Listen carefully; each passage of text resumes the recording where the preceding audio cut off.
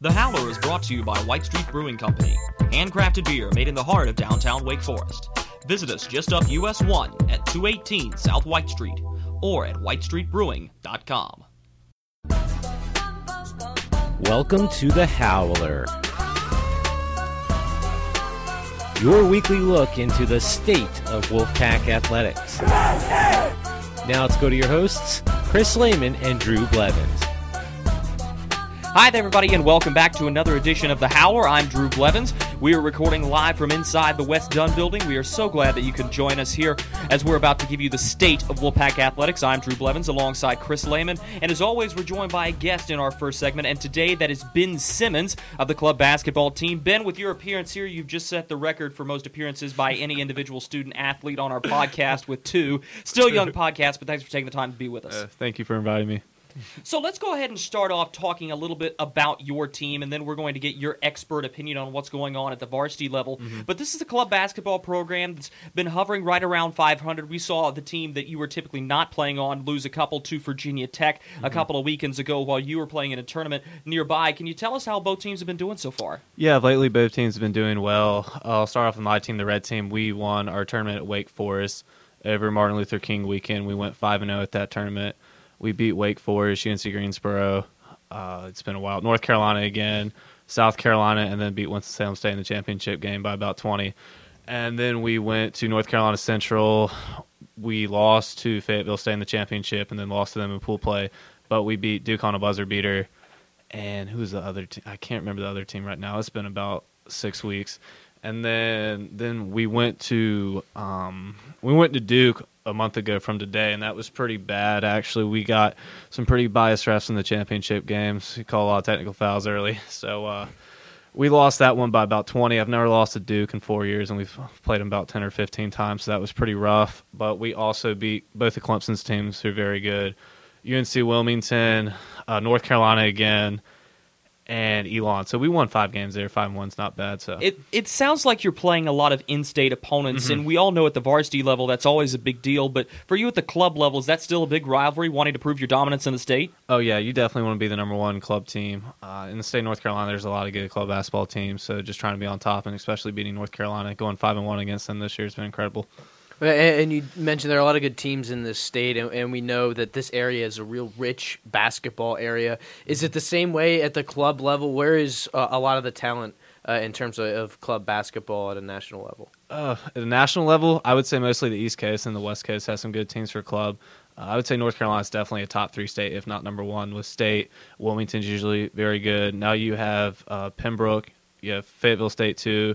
Duke has gotten a lot better. I've never seen a club team get improved that much over one season. It's been incredible. And North Carolina's good as well, so you're playing great talent all the time in club. So when you're looking at playing these in-state opponents and when you're looking at the schedule, the grind compared to the varsity team, are you playing necessarily a longer schedule, going a little bit further than normal basketball season, or is this just confined to somewhere between November and March? Oh, yeah. I mean, the season starts first week of September, then it goes usually to the end of April with nationals, but we're not going to nationals this year because I don't know why, but NERSA put it 2 days before exams start, so I know I wish it was different. But yeah, it's a lot longer. The season-wise games, it's a little bit shorter than the regular team, so about the same thing. If we went to nationals, it'd be the same. We're joined by Ben Simmons of the club basketball team.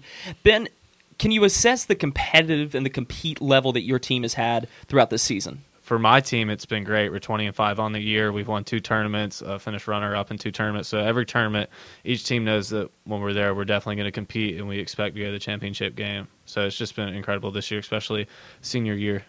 Well, one of the big tournaments was Nationals and NERSA, and for most of your career here at NC State, it's actually been hosted here. How has that experience been, and what was it like to host the Nationals? Oh, it was incredible. I mean, you just have to walk like 3-5 minutes down the gym instead of driving 8 hours to Ohio State.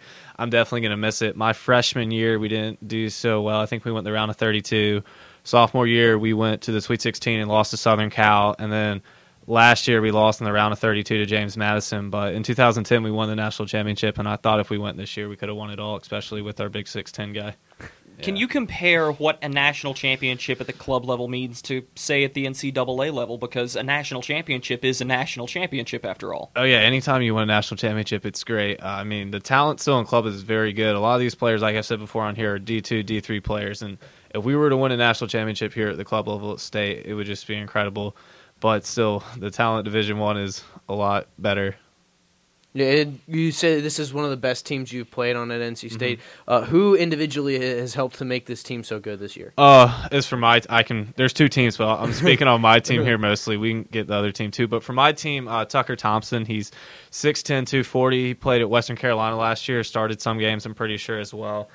He can shoot threes, play down low. He's unguardable on the club level. I mean, the next tallest player is like 5 inches shorter than him. So when you have a guy with that height and that skill, you're going to win the majority of your games. And also senior number 3, Nick Lennox. He's about a 6'5" wing.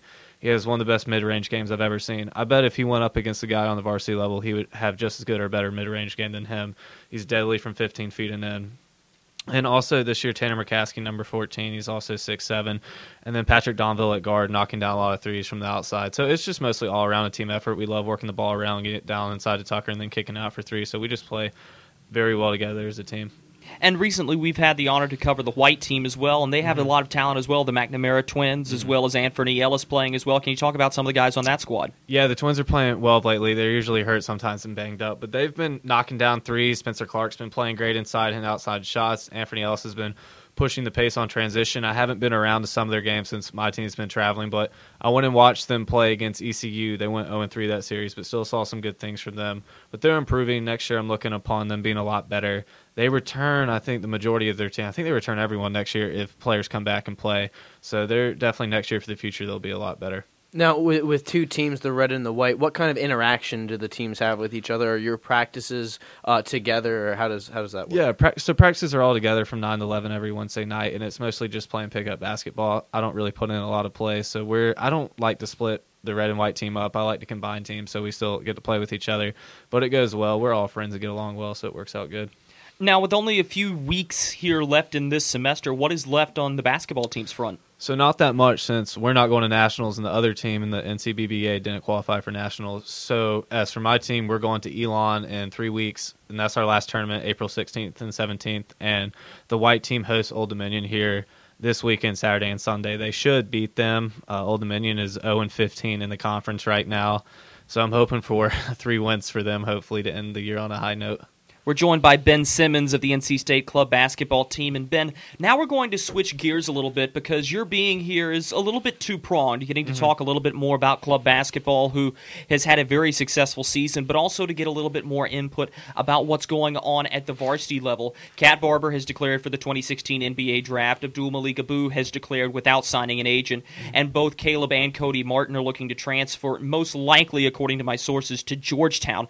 Those are 4 big names. One who is expected to go, but still, nonetheless, 4 big names who all played major roles on this varsity level team. What do you make of those holes in the roster that they're leaving? Well, Kat Barber was pretty much expected for the most part, and when you bring in the number 3 player in the country like Dennis Smith, you can fill that void. Not all the way, I'd say about 90-95%, considering Dennis is still hurt, but I think they're fine at point guard. Just need to recruit a backup point guard out of high school, or they need to go the transfer route, grad transfer, or a transfer who sits out a year. With Abu, 99% of me thinks he comes back. I mean, Coach Gottfried, I think last week, Friday, in the News and Observer, Joe Giglio did that one. He said that Abu would only go pro if he was a first-round pick.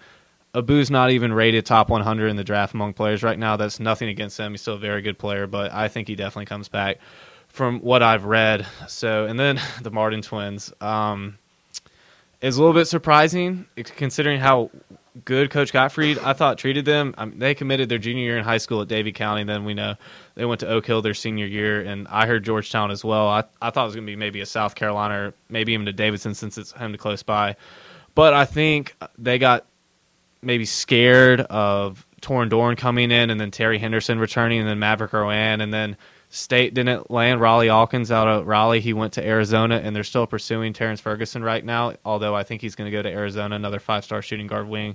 That was committed to Alabama, but the playing time there, I think the Martin twins saw it coming, and I think Cody started the end of the year. Caleb started first, but I think playing time was the reason why, and if one wanted to go, the other one wanted to go.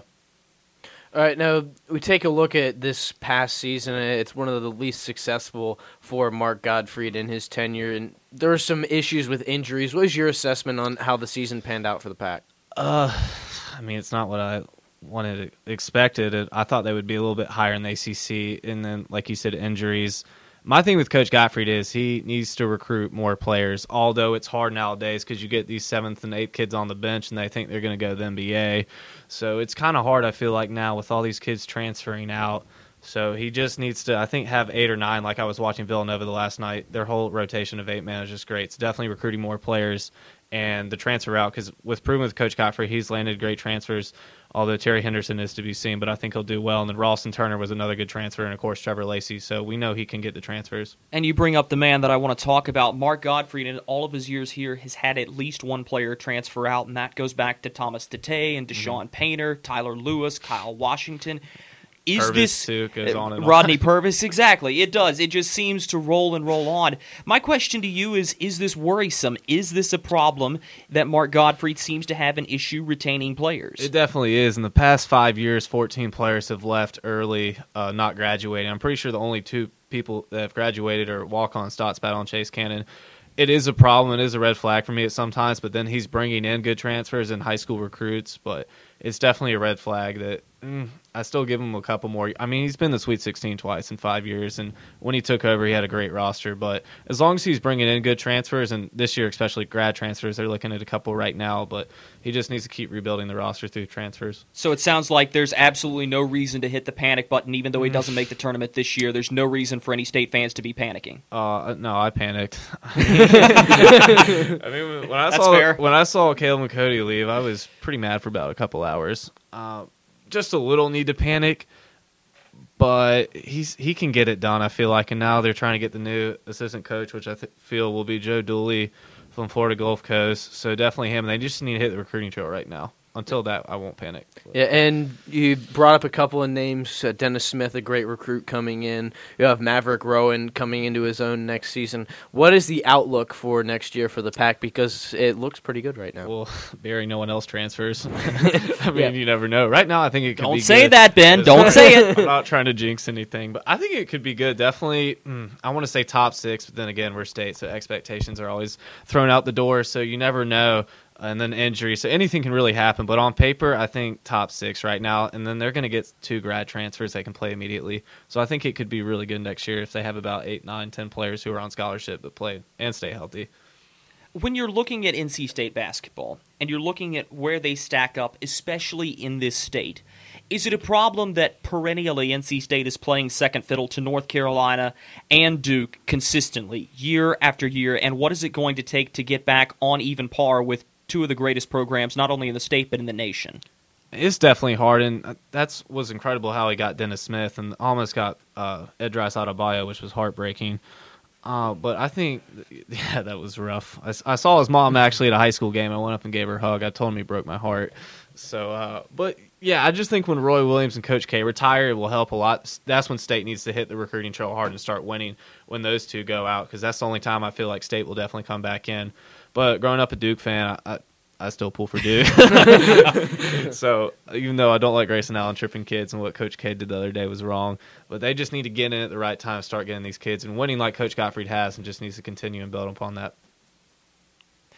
Continually looking, though, when you look at the recruiting trail, and when you look especially at recruiting in this state, when you do have to compete with North Carolina and Duke, what does it take to land these big-name recruits, especially when you consider you've got 2 quite literal blue blood schools that aren't 30 miles from you? Oh, it's definitely hard. How I would do it, and one team I like, although they choked badly last night, is Tony Bennett from Virginia. If you look at Tony Bennett, he's not bringing in these like big-time 5-stars. He's bringing in these 4-year guys that are good 4-stars, and that's how I feel like NC State needs to do it, because there's a lot of good high school basketball talent in North Carolina. So if he goes out, he can even go down to Georgia, Florida, or up in Virginia, like the DMV area. He just needs to get these 4-stars and bring them in like Tony Bennett, and he needs to develop them. Then again, players transfer here, so it's kind of hard to do, but it's definitely hard to recruit against other in-state. But Gottfried shows he can go up against Duke and Carolina. realistically, if Mark Gottfried has to run another 7-man roster, if he's going to be going up against a Duke team that could be a 7-man roster, Carolina's going to have a little bit of depth, or a Wake Forest team that's going to have a little bit of depth. Can he put 7 guys out there on the floor that can win against any team in this conference? Maybe. The Duke tournament, the ACC Duke tournament game, he played small ball. I think if they play small ball and Abu comes back with 5-man, they can do it, but he still needs the depth. That's my main thing. Like, if Cat Barber would have got How hurt deep does this he year- need to be going? Does it need to be 8? Does it need to be 9? Does it need to be 11? Well, see, you get all these players with 11, they all transfer. So I understand where Coach Godfrey's coming from that, but I would say at least 8 players. He needs 9. And we need a big man who is 7 feet that can protect the rim and block shots. Even if he's like a Jordan Vandenberg, they need to get someone in there like that. All right, now you take a look at the personnel that they have right now in terms of big men. That's sometimes been an issue. What do they do if Abu ends up leaving? I know that seems right now to be a long shot. How do they adjust if he's not in the lineup next year? You better get on a plane immediately and fly over to Turkey and land that Yurtseven guy, the 7-footer. You better do everything you can to get him. They need some big man. If he goes pro, I don't even want to think about what would happen with Anya and Freeman still recovering. I've heard he could get redshirted next year, but you got to go out and get grad transfers. Like I've said, you got to do something, or go over to Turkey and get that 7-footer. Worst case scenario, Abu leaves. You do not land the big man from Europe. You're stuck with BJ Anya down low. What does that do to the team's prospectus? Well, you better hope BJ has a big year. I mean, because him and then Freeman still shook up. You just got to pray and hopefully for the best. But that would be definitely a rough situation, only having a 2 big man rotation. Let's do look at the bright spot, though. We focused a lot on the negative and the big men. Let's go back outside and let's talk about the guard play and the forward play, because that certainly seems to be a bright spot with Dennis Smith and Torrin Dorn and Terry Henderson and Maverick Rowan. It just goes on and on and on. How confident are you that those guys are going to be able to lead this team? I mean, if you look at other teams in the NCAA tournament the past years with Connecticut, with Napier, and all these other guards, and they had Kimball Walker, guards lead teams just like Tyus Jones last year, helped Duke out. So if the guard play is there, I think State has a chance like Cat Barber this year, although it was a down year. Cat helped us and led the team. And then you look at Virginia, too, with Malcolm Brogdon, London Parentes. So if the guards can play well, knock down shots, penetrate, and all the big men have to do when they penetrate is just please dunk the ball. So if State can just do that, I think they'll be fine because the guards can help lead us. Is it cause for worry if NC State is stuck somewhere 7th or 8th in the ACC, a bubble team going into tournament time, and makes it as a low seed somewhere between 7 and 10, 7 and 11 in the tournament? Is that worrisome, even though there is going to be depth at the guard positions? I would say no, because if you look at Coach Godfrey in the ACC tournament the past years, this year we didn't do well, but he's made a run. I think the first 3 years he went to the semifinals, and then if State gets in, they had, I think my sophomore year, that was it. They won their first game against Xavier, and then the St. Louis game was just terrible. But they've shown that they is a low. I mean, even last year against Villanova, who right now is in the Final Four, State was it 8 or 9 seed? I think it was. That was it was 8. It was yep, 8 8 seed, and State beat them. So if State gets in as low seed, they can prove that they can definitely hang with these teams, and I think that's just the ACC. That seems to be the biggest problem on this NC State team, though, going back to that St. Louis game, is free throws shooting. How critical is it, and how do you, as a basketball player, fix the issue from the charity stripe? So my thing with free throws is you just can't shoot them in practice and feel good about yourself. You have to put in the extra time after practice and come in on your own time and shoot them by yourself. That's how you get good from the free throw line. And I think before you have to run some sprints, get a little tired, and then you go to the line, shoot about 10, then do that again. So that way it's more of a game situation tight. But you just have to get in there on your own time. And that was the other thing with Edras Adebayo. I watched him play 3 times, and he would have fit in great here because he cannot make a free throw. So he was definitely a great recruit for big man. Well, Ben, before we let you go here, this has been an excellent interview, and we certainly appreciate you being here. But last question for you. Who's winning it all? Oh, North Carolina. Think so? Yeah. Unfortunately, I hate to say it. I mean, it does look like you're right. North Carolina will play Syracuse on Friday on the other side of the bracket, Villanova and Oklahoma. I will say that if this tournament has taught us anything, it's expect the unexpected. I think they're going to run through it. I don't think I totally agree. Going to touch them. Totally agree. That's hard to say. I grew up playing with Kenny Meek, so I kind of want to see Kennedy do well. Then again, one of my good friends with Anthony Gill from Virginia, and that was hard to see them lose. But, yeah, Carolina. All right, you just heard from Ben Simmons of the NC State club basketball team. Ben, thanks so much for being with us. Thank you. Appreciate it. On the other side of the break, it'll be Chris Lehman and myself talking a little bit about the Diamond Sports and what's going on with baseball and softball, and perhaps a little bit more about what's going on with this basketball team and a whole smorgasbord of topics. Do not turn away from this podcast. You're listening to The Howler.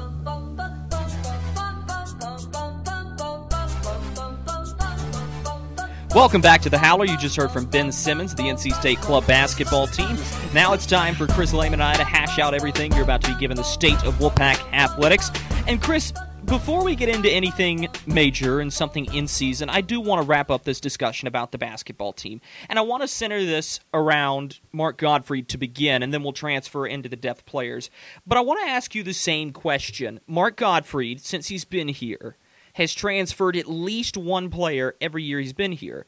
Is his lack of being able to retain players an issue that fans need to be concerned about? Well, I think if you look at the way his tenure here has turned out, I think he's fine.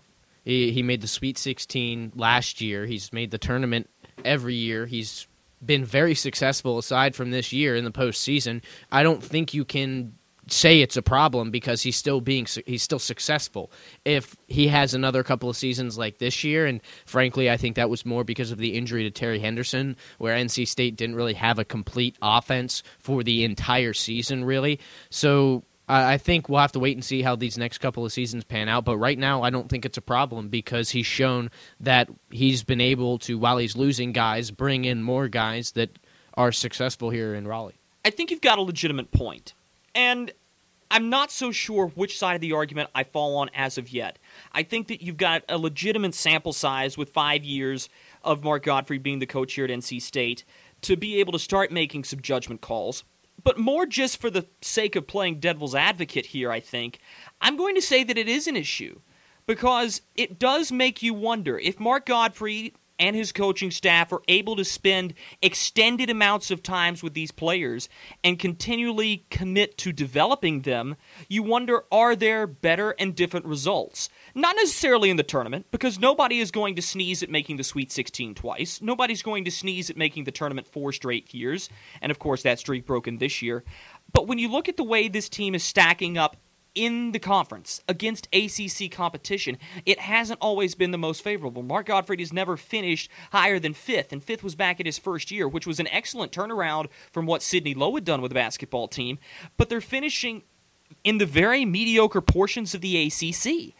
And to me, when I look at the fan base, and while a national championship is an excellent end goal, I think that there are a lot of people who would be satisfied with consistently 50% or more times beating Duke, beating Carolina, not struggling at Wake Forest, who since the early 2000s has clearly been a subpar basketball team, not coughing up games to Boston College, beating the opponents you're supposed to beat, and you wonder if Mark Gottfried is able to retain players and continually develop them into whatever strategy he's going to choose to run, does that result change? Well, to me, that's a little bit different of an argument. That's more of changing the coaching style than an issue of people leaving or not. But I do see that, and that's another good point. And I think you look at some of the teams, and I think beating Duke and North Carolina 50% of the time, that's a tough task in and of itself. Certainly you a look tough at task. Teams like Virginia, who was in the Elite Eight and could have very easily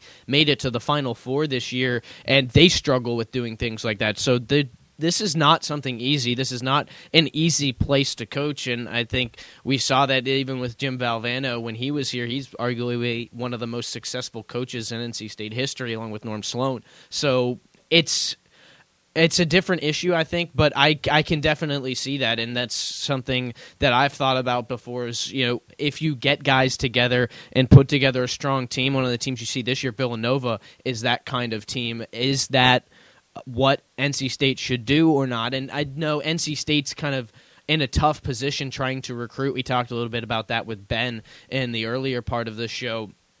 So trying to recruit like Kentucky or Duke does with some one-and-dones that can do it, those teams are always very successful, but That's the recruiting issue. Can NC State get the guys that are good enough when they come in one and done to take them to the national championship? And so that's where you have to weigh it. Can you get the guys that can do it as one and dones, or should you go the other route? And that's kind of the question there. Well, I'm going to pose to you what is going to be considered, I think, a little bit of an unfair question, but I want you to try to answer it anyway.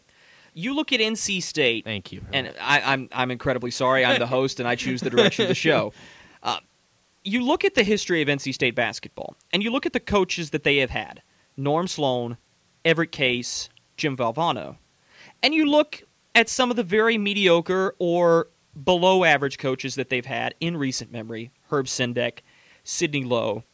It's not like Mark Gottfried's leaving, so I'm not asking you to assess his legacy. I'm asking right now, where do you place him on that scale? Is he the Valvano-Sloan style of coach with potential to be, or is he all the way down somewhere Sidney Lowe and worse? Oh, I don't know that you're going to like the way I'm going to answer this question, but this is how I'm going to answer it. I don't think it's fair, and I've thought this, especially when you talk about the LeBron James to Michael Jordan argument. It is not, you can't really compare these coaches. Jim Valvano, I was just talking about him with my dad last night. He is a special kind of person. You look what he did at the ESPYs, where he was barely able to get up on stage, let alone talk, and then he gets up there and talks longer than anyone and has the same charisma and energy. That's just a special person, and it's hard to compare anybody to a Jim Valvano. And that was a different time as well when you look at Norm Sloan in the same thing. And I take a look at the 30 for 30 Survive and Advance. I think it was Roy Williams who talked about these guys stayed for 4 years. So you saw them freshman year, sophomore year. You saw them every single year. It's a different kind of game now. You're bringing in guys who are only going to stay for a short period of time. In terms of NC State, you have guys transferring in and out constantly. So it's hard to compare. And I would say if you're going to place him somewhere, he's certainly above average. I would have to say, especially in comparison to the last couple of coaches we've seen, he's definitely been more successful. But trying to compare him, the farther you go back, the tougher it is. But I'm not sure. He certainly isn't at this point at the level of Jim Valvano and Norm Sloan. But there is the potential, although it would be very tough. My point in asking that question is this, though. Jim Valvano, Norm Sloan, Kay Yao, Sam Esposito, Earl Edwards. NC State fans are used to having coaches of high upstanding moral character, hard-nosed, that breed success. Mark Gottfried fits maybe one of those. Does he fit inside of this university, or are fans becoming frustrated because maybe he's not the guy and maybe there's a better option out there? I honestly think right now he is the right guy for this program. You look at what he was able to do pretty much instantly after Sidney Lowe was gone. And I think when you take a look at it, every coach has had a hand in making this a better program, and I think that's where he is right now. I don't think he's going to be the coach that gets them to the national championship and wins it. Could he? He could. He could have a team that makes a great run and ends up in a national championship and takes advantage of that opportunity. But I think if you're looking for consistent success, it's going to come farther down the line, and I think that's something that NC State as a program just has to build towards. Well, and I agree, and patience is not going to come easily with this fan base who has not seen an ACC title in basketball since 1987, has not seen a football ACC title since 1989. You're asking a fan base who has waited almost 30 years, and you're saying, hang on, keep waiting, and that's a really hard thing to do. Gottfried, I agree. It's not that I'm saying, all right, he didn't make the tournament this year, let's up, move, change direction. That's not what I'm saying at all. What I am trying to point out is that Mark Gottfried has not been able to adapt to certain opponents. He hasn't proven, at least in my estimation, that he is the brilliant basketball mind behind the operation. I think that it's a fairly safe conclusion to admit that Bobby Lutz is the strategic guy behind all of this. Mark Gottfried is a great recruiter. He's bringing in great players.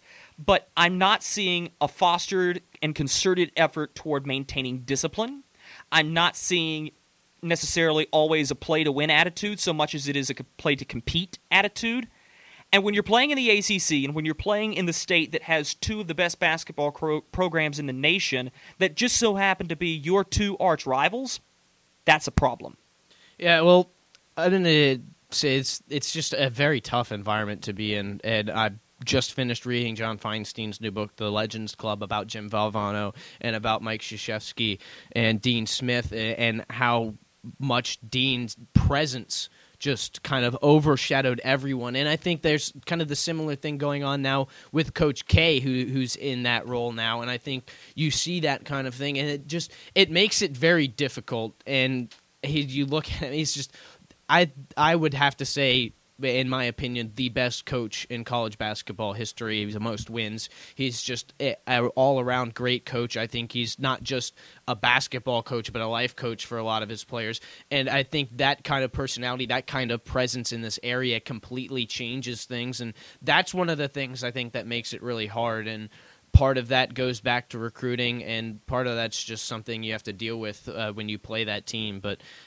I think it's hard to get upset about Gottfried not being able to beat two very, very good coaches with two programs that are good all the time. So to me, that's a little bit of an unfair thing to say, but it's certainly something that as a program that you want to have up at that level is an expectation that you want to have. But then again, was it fair to ask a guy coming from Iona to come down to NC State and beat Dean Smith?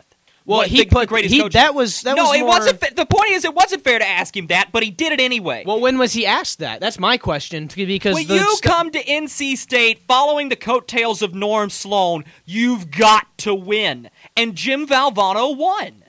Mark Gottfried hasn't won yet. He's had a couple of good seasons. He's had a few good rosters, but I'm missing the marquee. I'm missing that pinpoint.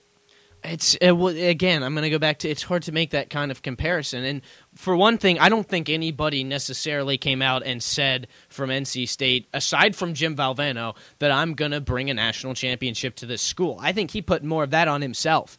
And so to say that he was asked immediately when he came in to do that, and I'll note he didn't do it immediately. Now, it took him 4 years, and it's been longer than that for Mark Gottfried. But again, it's a completely different time. Mark Gottfried hasn't had players and a core group of players for 4 years like Jim Valvano had with Sidney Lowe and Thurl Bailey and Lorenzo Charles. But don't you think he has the ability to keep those players? How many schools? Coach K is hardly doing that at this point. A lot of his big-time players are leaving after 1 year. It's just a completely different environment. And so to expect him to be able to come in to a one-and-done era and be as good of a recruiter as Coach K and Roy Williams, who not only have great reputations but have great programs all the time and win national championships regularly, I think it's unfair to ask him to be successful immediately. You have to give him some time to build. And I think for the most part, aside from this year, which I think had some problems more with injuries than personnel in general, although I think there is an argument to be made about personnel, I think you have to give him a little bit more time, because to me, to make the tournament and to make a run to the Sweet 16 in the time that he's been here is more than I think was expected of him when he was hired. No, I can't disagree with that, and I cannot disagree with the critique of the culture of collegiate basketball right now either. I think those are two very fair statements, but I think for a lot of NC State fans who are expecting at least to make the tournament or make some sort of postseason play this year, that it's highly disappointing, and I think everybody's going to get a very big lick of realism in the offseason, and you're going to see how difficult the task is going to be. And I think the call from NC State and their athletic department is to make sure that there is going to be a competitive roster coming up, and there is going to be a competitive team that is going to be able to at least bring some form of success to this university. Of course, we will talk about the basketball culture at some point in the next few weeks, because I do think you have a very legitimate point with that, and it is going to be a little bit more difficult to create success in the one-and-done era, especially if you're not going to be one of those blue blood schools bringing in the one-and-dones. But stepping off the hardwood, at least for now, let's move on to the diamond, and I want to talk about the softball team before we talk about the baseball team, because the softball team has a little bit more to pull from right now, even though statistically it has been thoroughly unimpressive. They're swept by the Louisville Cardinals this weekend, a team that is receiving votes in the polls, most likely going to be ranked when the next polls come around. Louisville was very impressive, and in ACC competition, Louisville in the preseason was tied for third in votes with NC State in the preseason poll, third in the ACC. And they came out and absolutely drubbed the pack all weekend long. NC State's closest final score, I believe, was 12-9. But focusing especially on that Sunday game, 15-run third inning for the Louisville Cardinals ends up leading them to a 19-3 win. This is softball, folks, not football. 19-3 win.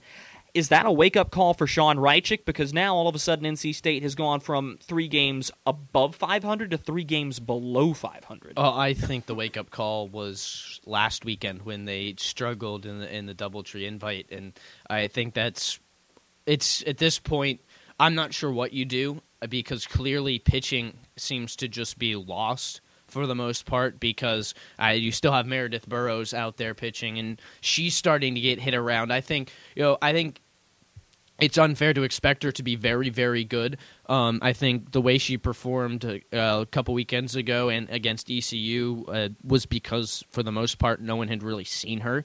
So I think that's what you see. Louisville gets some tape, sees what she has, and she gets hit around in a couple of the games. So I think just right now it's kind of try and find a way to make something of the season, because NC State's continuing to slide. They have tough competition. You see it in Louisville, and it's just, I'm lost for words. There's not much left. You try to improve and get some of your younger players, I think, some experience here at this point, and hope that will help build towards next year. I think you're seeing a couple of things. Primarily, I think you're seeing just how much Emily Wyman meant to this softball team.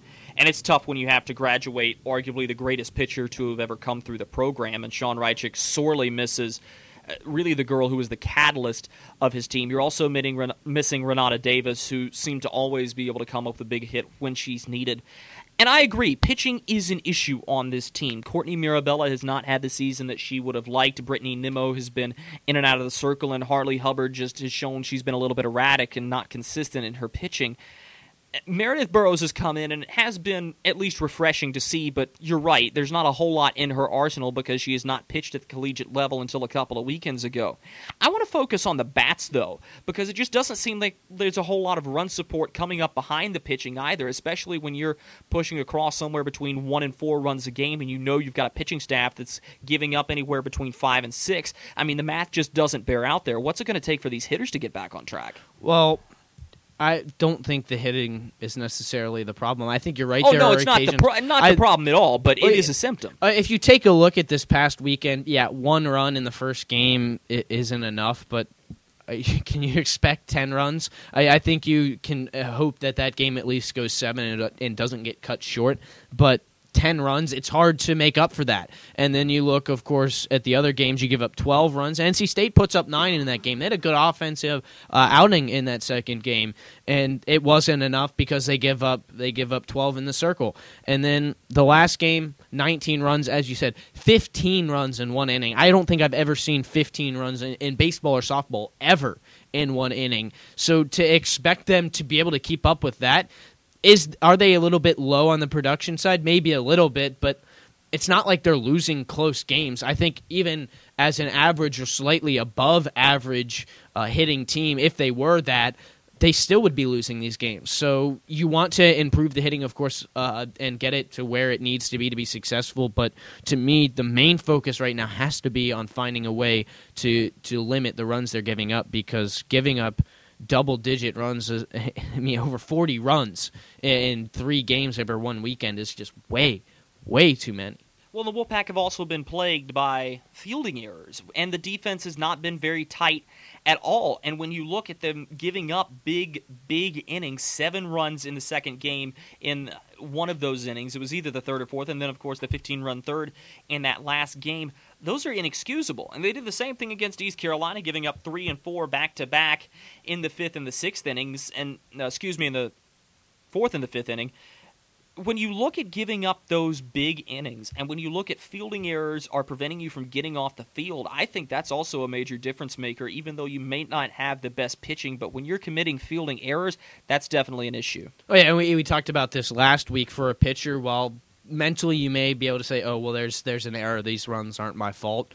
The runs are still crossing the plate, and there's still runners getting on base. And I think you're right. You have to have defense that's going to support the pitching, and that's part, I think, of what will help get this pitching out of the rut that it's in. But it's certainly concerning when you have 7 errors over the weekend. That's another thing that you want to look at, and that's a big problem. And some of that is, as we've talked about, there's some shifting around in the infield, and that's where you're seeing, I think, most of the issues in the center of the infield. You're seeing some problems, and at third base, Van Dyken has had a couple of tough plays there, but I think that certainly is something to look at because that will help out the pitching, but still, I think the pitching is where you have to focus. The Pack will face off against South Carolina Upstate. The Spartans will make the trip to Raleigh for a midweek tilt on Wednesday. That's a very interesting game because the Spartans have made their ways back up into the polls. They're receiving votes, possibly could be ranked by the time Wednesday rolls around. How big is it for NC State to play another quality opponent and try to get a win in a midweek tilt here as they face off against the Spartans? Does that do anything for their confidence? Does that add any magnitude to this game? Well, if they can win it, I think it'll be big for them, but it's really for them. They have to understand where they are and just throw it all out there and forget about not being successful or failing, because at this point they've failed enough that it shouldn't be a problem. They need to just go out there. Their season at this point is pretty much decided unless they're able to make a big run, but you need to go out there and not think about losing and just go out and give it everything that they have. If they can get that win, that would be huge, and that's when you start to build. But the thing that NC State has to do is not let themselves get set back by failure, and I think when you look at errors and the way that pitching has turned out, that's been a real problem.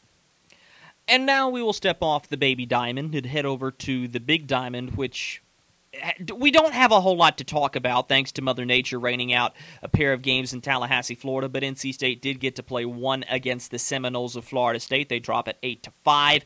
Chris, is it a blessing in disguise that NC State isn't going to take what could have been a couple more losses to Florida State? Is it a little bit tougher because Elliott Avent wasn't able to orchestrate adjustments that possibly could have led to 2 quality wins against Florida State? Or all in all, does it just sort of all work out in the big mosh pit of the season at the end of the year? Well, it may have been a blessing in disguise for NC State. There's obviously, when you play a team as good as Florida State, you have the risk if you play those 2 games to lose those 2 games. So there's that. You don't have that risk. But when you look at the way the game trended for NC State against the Seminoles, the first one, they give up 6 runs in the first inning. After that, they outscored Florida State 5-2. So things were trending upwards for the Pack. And to me, that means they would have really liked to play a couple of other games. So I don't think that it was good for them to miss those games, because it also throws them out of a rhythm a little bit, because you get into that sort of routine where you play a midweek game, then you get ready,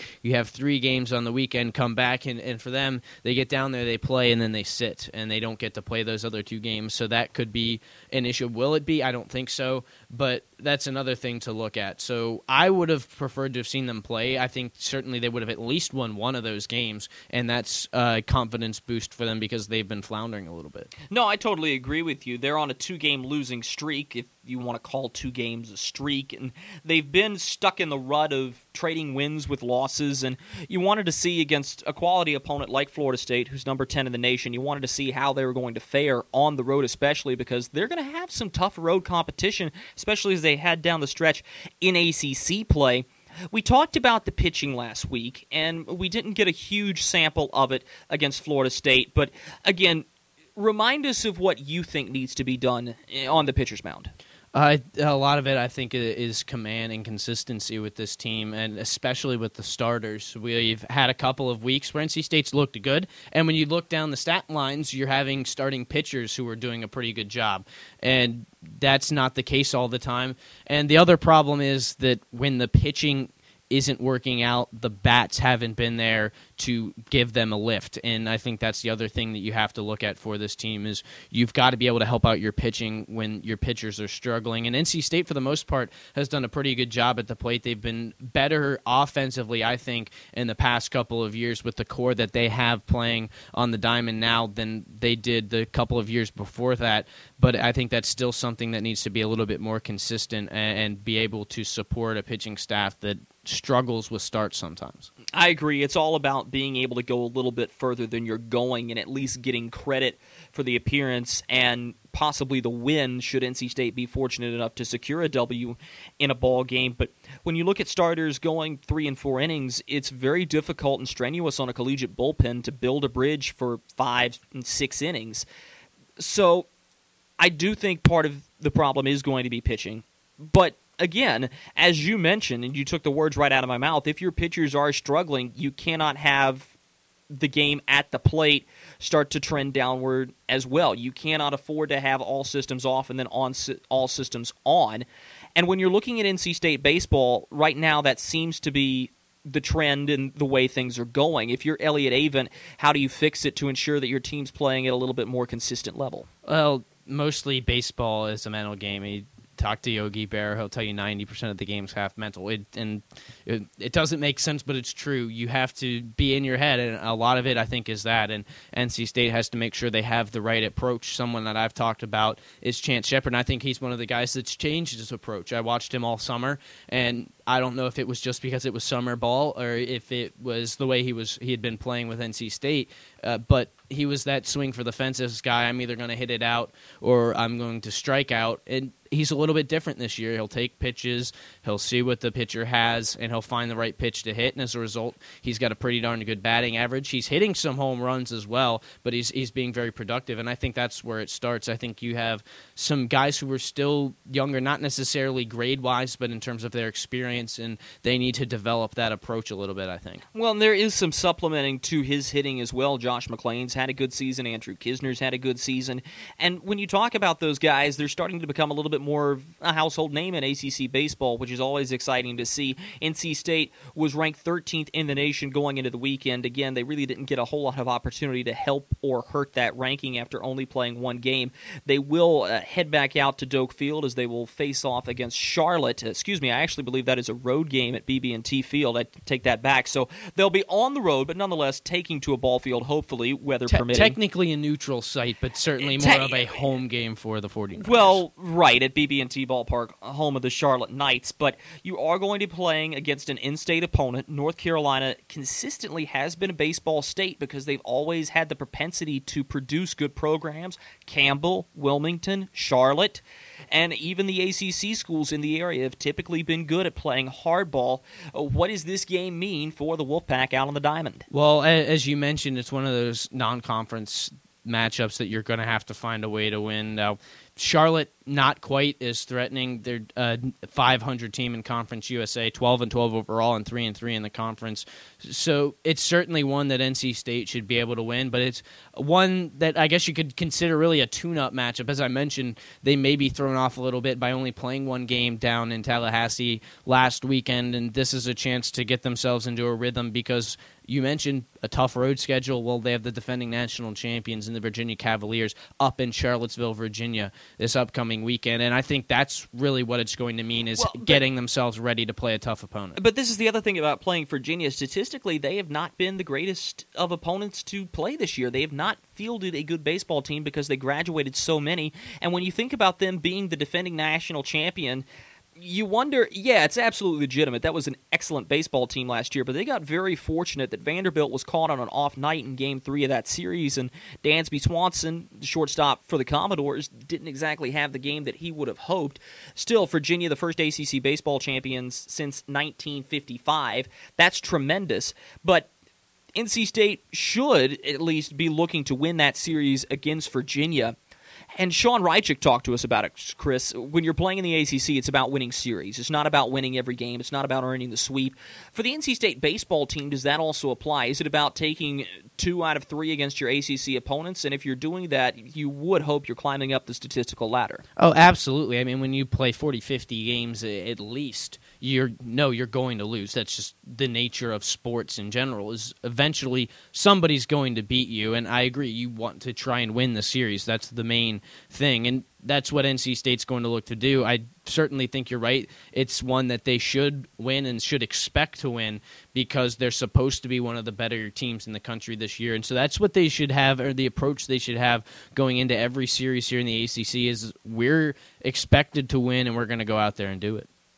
Well, Chris, we're getting into the final segment here of our show, and it's been an excellent, excellent howler in my opinion. We've had some really, really good debates, but we always have a little bit of fun with our last segment. And today I want to play a little game called Where Are They Going? I'm going to give you an NC State athletic team, and I want you to tell me if they're going nowhere, if they're going somewhere, or if they're going all the way. And all the way, yeah, obviously could mean national champion, or are they going to make it to, maybe the Collegiate World Series or something of the like. Maybe not necessarily championship level, but something that would be remarkable if NC State is able to head out that far. And we're going to start right here with this NC State baseball team because we have a large enough sample size now to really start to get a good projection. Where's the baseball team going? Well, I think you could say going nowhere is a good thing right now because they are considered one of the best teams. And I wouldn't say necessarily nowhere.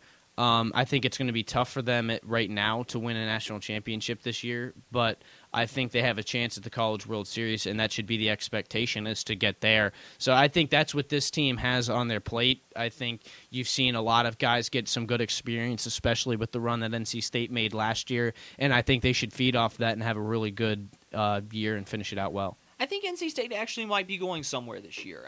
And you're going off the pretense that they're already there and they're not going anywhere and not disappearing away. But I think that there is a little bit of a room for improvement, and I think that they could very easily tune up a couple of things and be a whole lot more competitive than already what apparently a number 13 team in the nation has been being. I like this baseball team.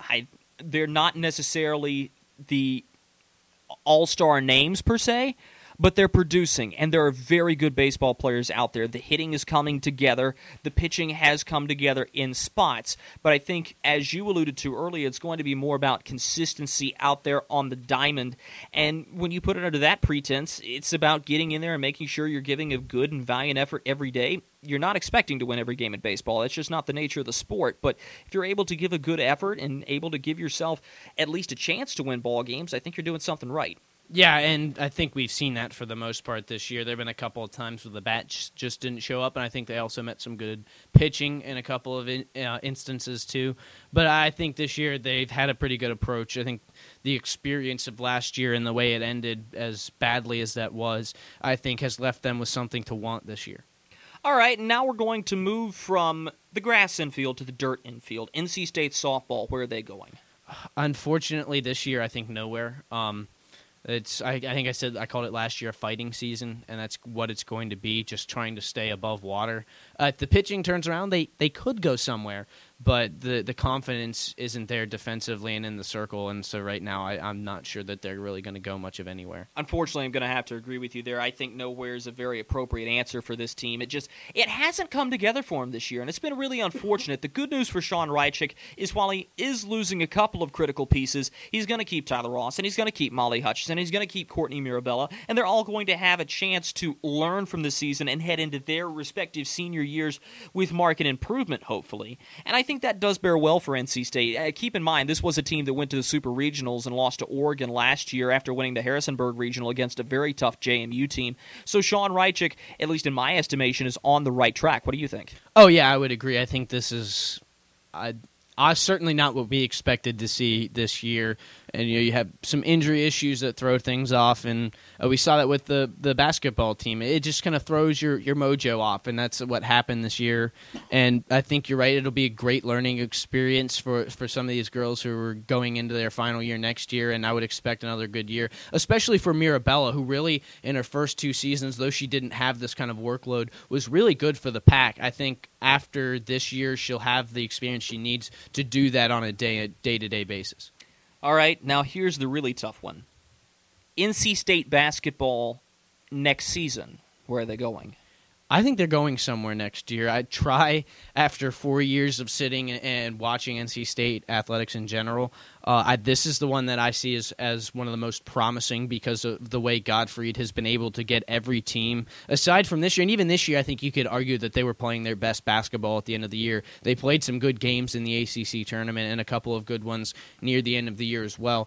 And I think you look at the talent they have coming in, it could be a little bit of a rocky start with some young players and some inexperienced players, but I think this is a team that could make a similar run to what we saw with last year's team that went to the Sweet 16, maybe a little bit farther, but that's something we'll have to wait and see. I would say they're going somewhere. I'd love to agree with you. I really, really would. And I think that there is enough raw talent on this team to be able to go somewhere. However, in 5 years of watching Mark Gottfried and in 21-plus years of being an NC State fan, I know that pessimism seems to rule the roost. That's a small plus. What is? The 21, that's a small plus. It is a very small plus, but it's a plus nonetheless, Chris. I just want to make sure that's known. Yeah, well, still, it's a fairly good amount of experience. I hope you agree. Yes, I would agree. I don't think this team's going much of anywhere. I think they're going to have a higher seeding in the ACC tournament. I think they're going to be mediocre, 7 to 8 seed, and I think that they could possibly play their way off the bubble in the ACC tournament and get to the NCAA tournament. See, to me, that's not the track record, though. You look at these teams, aside from the team 4 years ago, my freshman year with C.J. Leslie and Richard Howell, that team floundered at the end of the year. But everyone else has brought it together and had their best basketball at the end of the year. So to say that this is a team that could play themselves out of anything at the end of the year, I think looking at the track record, that's not something you'd be able to say. Well, no, they can play their way in. No, what I was saying is they can play their way in. They can play their way off the bubble and into the tournament. Not off the bubble, out of the tournament. I retract that then. I agree. No. Okay. And they could do that. But I don't see this team being a Sweet 16 team. I see them possibly, with such inexperience as you alluded to, possibly being a 5 or 6 seed that gets upset. And that's hard for me to say because I think that might even be a bigger blow than not making the tournament at all, is having a lot of hope and prospectus and losing. But nonetheless, that's what I think is the fate for NC State basketball next year. I dearly hope I'm wrong. And I do believe that this team has the potential to prove me wrong. But I just haven't seen it on the track record as of yet. Not with this coach, not with this staff. And it does make you wonder if next year trends the way this year has, what's going to be the next step for NC State basketball?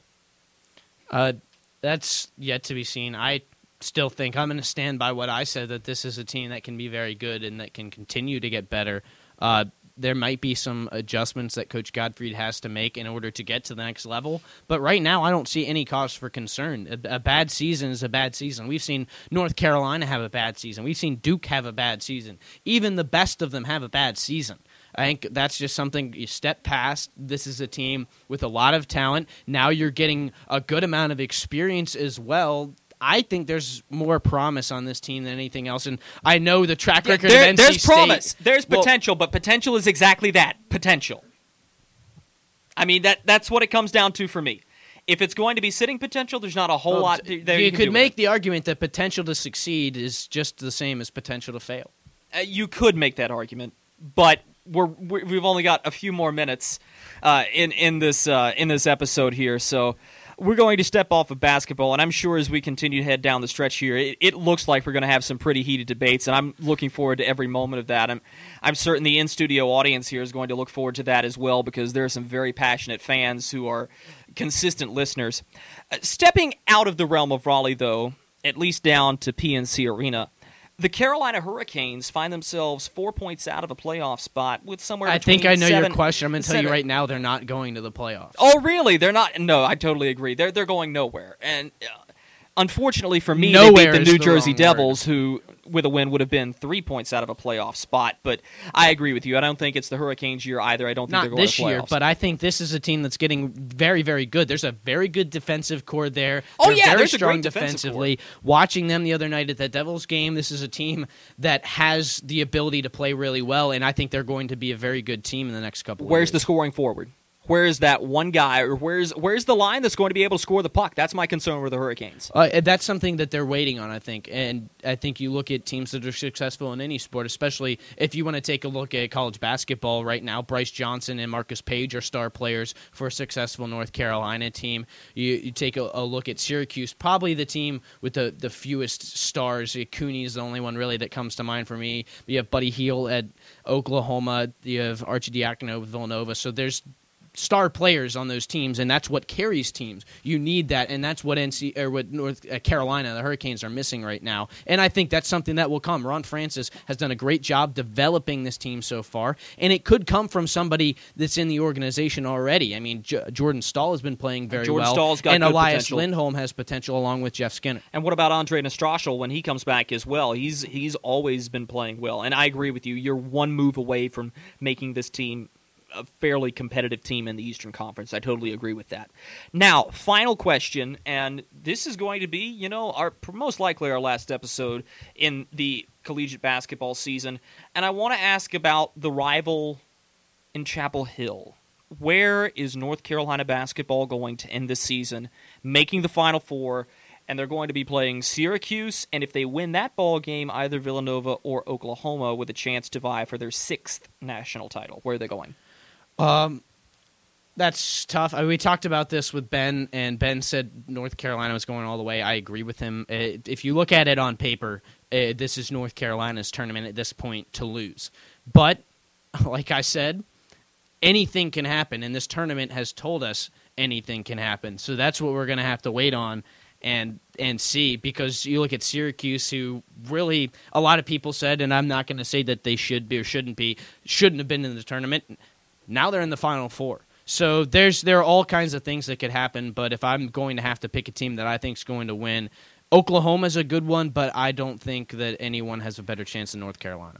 I totally agree with you. North Carolina's going all the way, and in fact, I think the NCAA trophy is sitting in Houston right now with NORTHCAROL already engraved on it. I mean, North Carolina is that close away from winning their 6th national championship, and you're going to have to go through at least one more conference team. Then you're going to have to play either a mid-major or a Big 12 opponent in Oklahoma, which North Carolina-Oklahoma would be a very interesting national title match with Buddy Hield in the storyline there.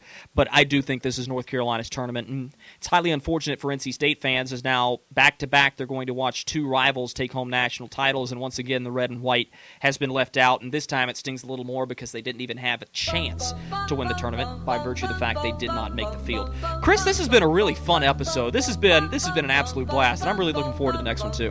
Yeah, it's going to be another exciting one, hopefully, next week. Would one say it might be a little bit of a barn burner? Sure, we'll go with that. Well, we do want to thank Ben Simmons of NC State Club Basketball for being our guest on the show. You've just been given the state of Wolfpack Athletics. Signing off for Chris Lehman, I'm Drew Blevins. We hope you enjoyed the show, and we'll see you next week on The Howler. Thanks for listening to The Howler, a service of Wolfpack Sports Television. Find out more at go.ncsu.edu/sports.